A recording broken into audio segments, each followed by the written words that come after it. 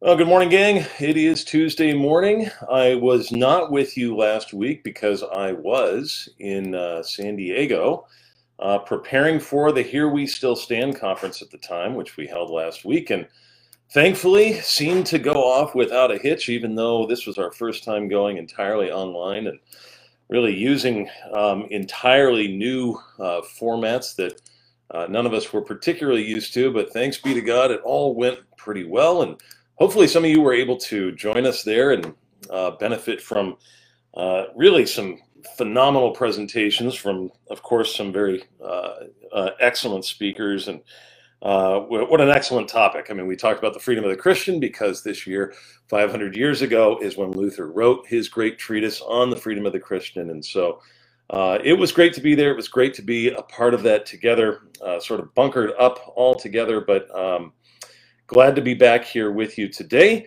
Had a little bit of a dilemma this week because usually, as we've been going over for the last number of weeks, I go over the Old Testament passage with you for the upcoming lectionary series of texts.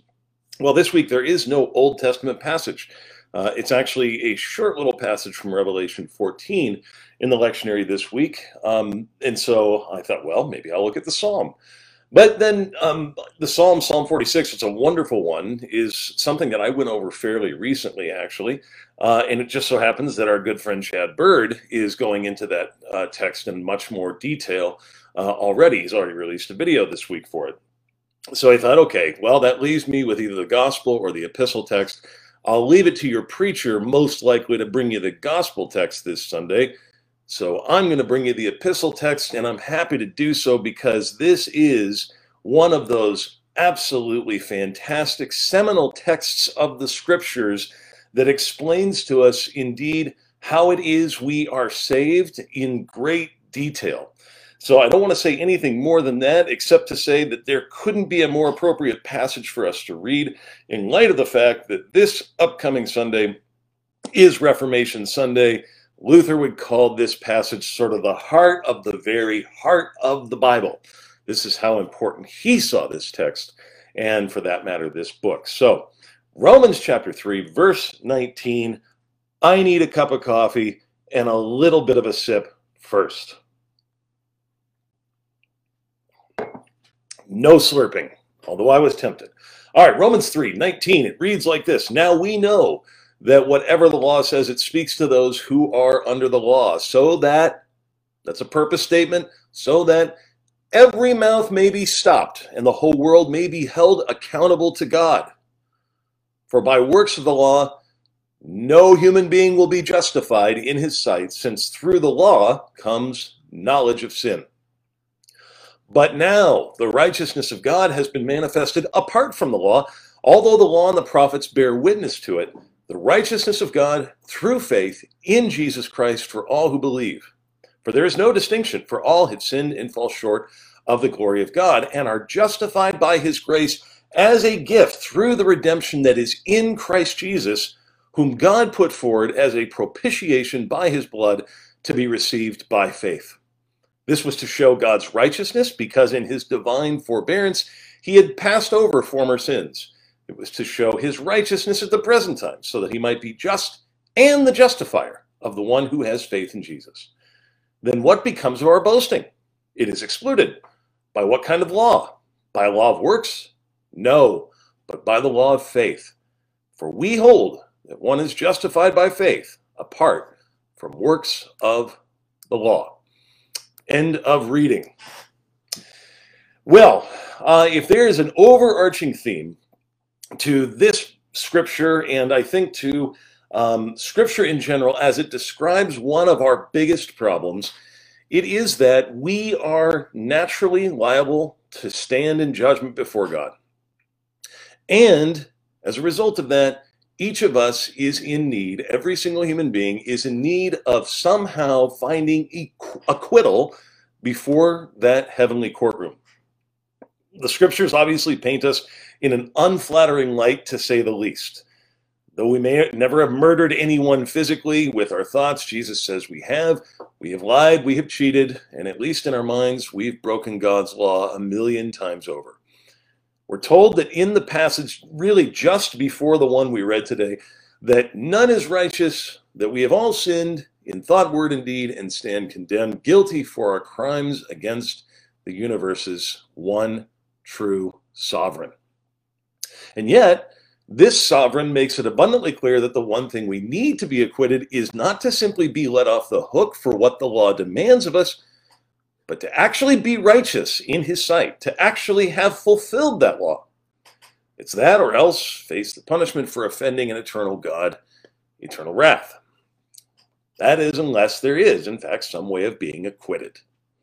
So, the question on the table as we look through this passage today is, how can we who are indeed guilty be acquitted of what amount to eternal crimes? Well, of course, many think that it's in some way, shape, or fashion being obedient to the commands of God that will ultimately get us off the hook. And this is one of those ideas, I think it's pretty rare, but sometimes an idea comes along that kind of unites both the quasi-religious and the super-religious folks among us. You ask a quasi-religious person how they know they'll go to heaven someday, which I've asked quite a bit in my evangelism over the years in New York City. In other words, how they're going to be acquitted. And they'll probably give you an answer, something like, my good outweighs my bad, so I know God will let me in if there's a God at all. At the same time, you ask a super religious person what they need to get into heaven, again, to be acquitted of their sin, and you'll hear them say something like, well, you need to be really good in order to get into heaven. You need to go above and beyond in your goodness. But both of them are essentially saying the same thing, right? And that makes sense because it is the hallmark of natural man's religion. It's why every other religion, in fact, teaches that very thing to some degree or another. Be good enough, God will let you off the hook. You'll be acquitted for your crimes. Be really good, and I guess really get acquitted for your crimes. Follow God's law, everything will work out.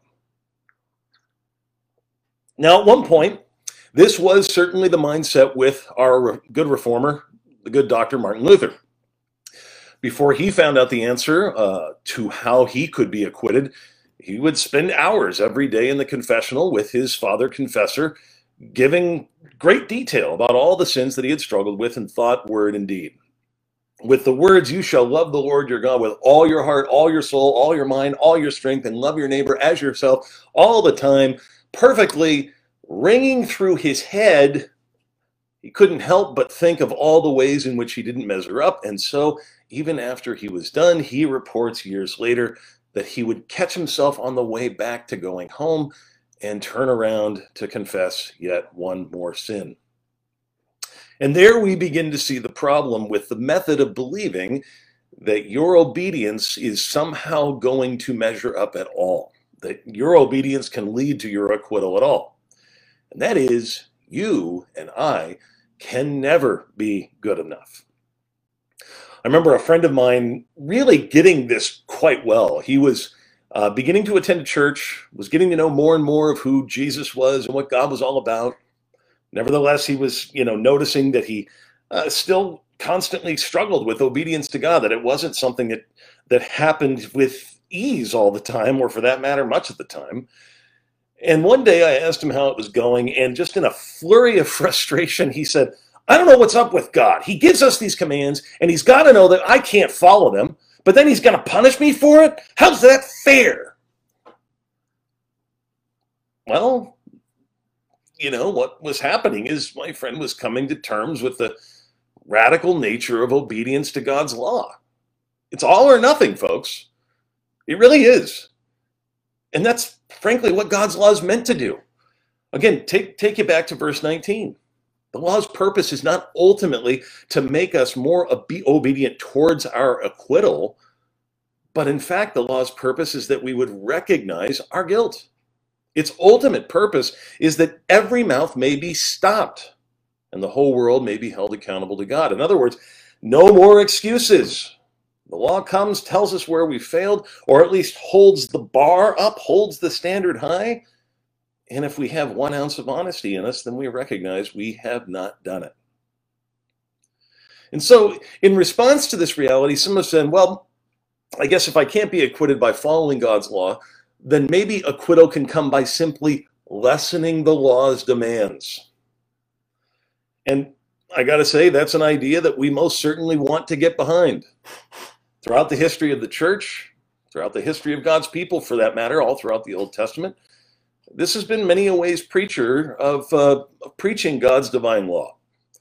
Instead of proclaiming we have to love God with all our heart, soul, mind, and strength, etc., we might say something like, well, if you try to love God as much as you can, then you're on the right track.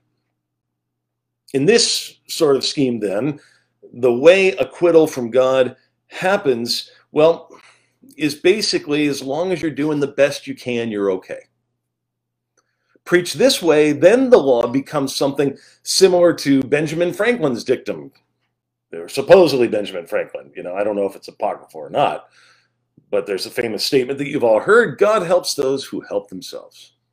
Or to put it another way, from one religious scholar named Joseph Smith, aka founder of Mormonism, for we know that we are saved by grace after all that we can do, end quote. The message makes sense. You get the logic of it. I mean, although we haven't determined yet from our text what it is that will acquit us of our guilt before God, we have determined that it can't come from perfect obedience since we're not perfect, so we can alter their meaning to make them just barely attainable.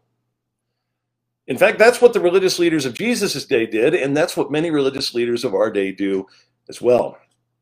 You just have to lessen it a little bit, soften it, make it accessible. But Luther and others responded by pointing out that just because following the law does not save us, we ought not lessen its force one iota. Why? Was it to be mean? Was it to be harsh? No. Because only when the law is preached in its full force does it force us to deal with the gravity of our sin and thus our need for a Savior. It shows us how we ought to live and, more importantly, how we haven't. Again, listen to Romans 3:20. For by works of the law, no human being will be justified in God's sight, since through the law comes knowledge of sin. The word for knowledge there could be, I guess you could say recognition of sin. God's law is a mirror that shows us our shortcomings and failures. It reveals to us our guilt. The fact is, we need to be reminded of our sin on an ongoing basis, even after we become believers, because we are simultaneously saint and sinner, as Luther famously said. If we don't hear the law in this way, then we lead people to believe that somehow they can contribute to their acquittal. A guy I've never met, never come across, and only have followed on Twitter for a little while, named John Dink, once wrote a brief essay on the problem of cheap law preaching. And I thought it was so insightful that, well, I'll quote it for you today. This is why we can't simply lessen the law's force. He writes, God's law, costly law, never negotiates with sinners. It is holy and righteous and good. But it is not patient with lawbreakers. It is not kind to the ungodly. It keeps every record of wrongdoing. He continues, cheap law weakens God's demand for perfection, and in doing so breathes life into the old creature and his quest for a righteousness of his own making. And what I'm telling you is this: what doesn't kill him makes him stronger.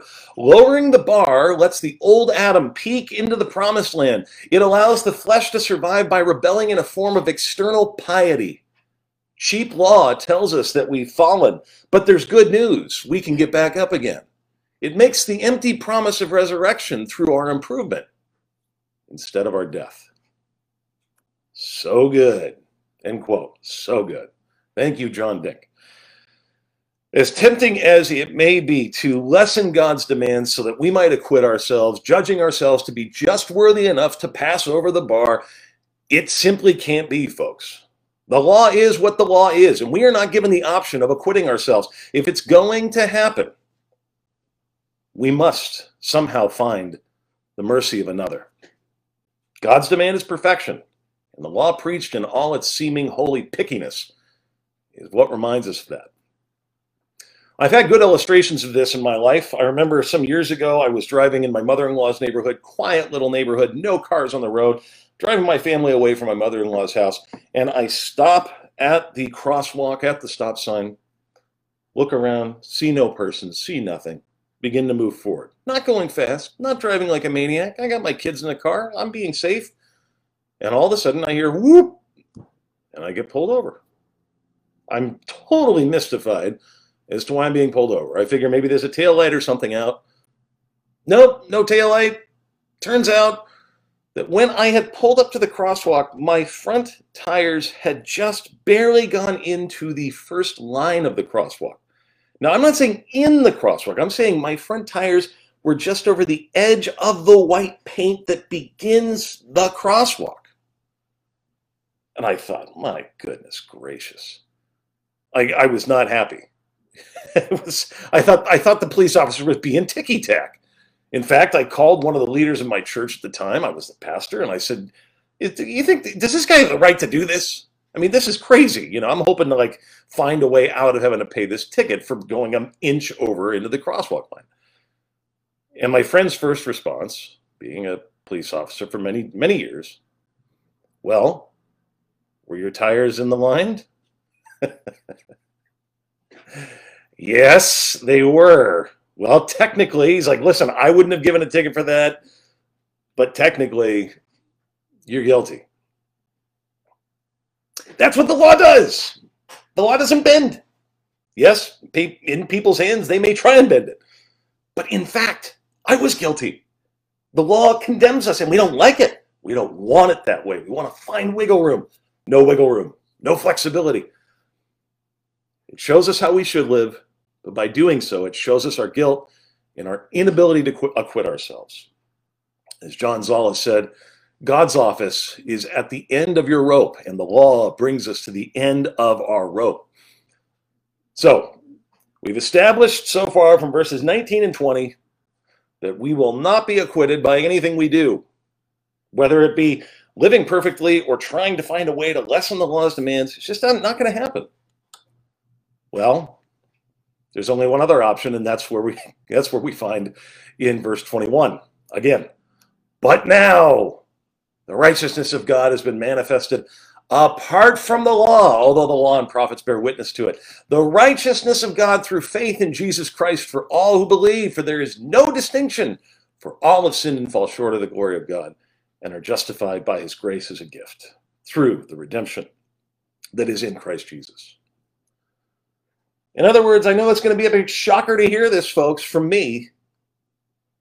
But if you're going to be acquitted, it happens solely through the person and work of Jesus Christ. It happens solely through the good news, the gospel. The gospel that tells us Jesus Christ lived in our place, took the punishment we deserve by dying on the cross, and rose to new life, defeating all of your sins so that he could graciously declare you not only not guilty in his presence, but innocent, righteous, acquitted. This was essentially the formulation Luther and the Reformers came up with when describing our salvation. They said it was by grace alone, through faith alone, solely on account of Christ alone. Look at verse 25. God put Christ forward as a propitiation by his blood. What does that mean? Well, the word for propitiation here was actually used to describe the cover on the Ark of the Covenant. The same word for propitiation is the word that we translate in the Old Testament, mercy seat. Now, what would happen each year in the Jewish calendar is on the Day of Atonement, the high priest would walk into the Holy of Holies, the place where God was said to be present, the place where the ark was, and he would sprinkle blood from the sacrifice on that mercy seat, on that cover. And because of this blood shed on behalf of God's people, their sins would be atoned for and they would be declared forgiven. So what Paul is saying here, when he uses this word for propitiation, is that because Christ spills his blood, our sin is atoned for. Because of his blood, we now find mercy. And why did Jesus do it? Verse 26 answers, it was to show God's righteousness at the present time so that he might be just and the justifier of the one who has faith in Jesus. In other words, on Christ, God takes out his justice against sin so that in acquitting us, he can still maintain his justice. 2 Corinthians 5:21 spells it out perfectly. For our sake, he made him to be sin who knew no sin, so that in him we might become the righteousness of God. Luther and others referred to this as the great or happy exchange. And I'll tell you, folks, the longer you look in the scriptures, you see this exchange language used all the time. One of my favorite quotes from Luther goes like this when describing what Jesus takes upon himself at the cross. Our most merciful Father sent his only Son into the world and laid upon him the sins of all men, saying, you be Peter, that denier, Paul, that persecutor, blasphemer, and cruel oppressor, David, that adulterer, that sinner which did eat the apple in paradise, that thief which hanged upon the cross. And briefly, you be the person which has committed the sins of all men. See, therefore, that you pay and satisfy for them. Here now comes the law and says, I find Jesus a sinner. Therefore, let him die upon the cross. And so he sets upon him and kills him. But by this means, the whole world is purged and cleansed from all sins. And of course, we attain this acquittal simply by faith in this Jesus. Verse 22 says, through faith in Jesus Christ for all who believe, they are indeed declared righteous. Verse 28, for we hold that one is justified by faith apart from the works of the law. Faith simply is saying or trusting what Christ has done is for you. For you, for you, for you. If you can say that, you are acquitted before the heavenly judgment of God. And you will never be condemned, ever, ever again. All right, we'll stop it there. Romans 3, verses 19 through 28. Probably can tell one of my favorite passages in all of Scripture. I could go on for another 45 minutes, but I don't want to keep you all day. I hope this devotion has been uplifting to you and encouraging. May you have a blessed day, and I'll look forward to seeing you next week. God bless you.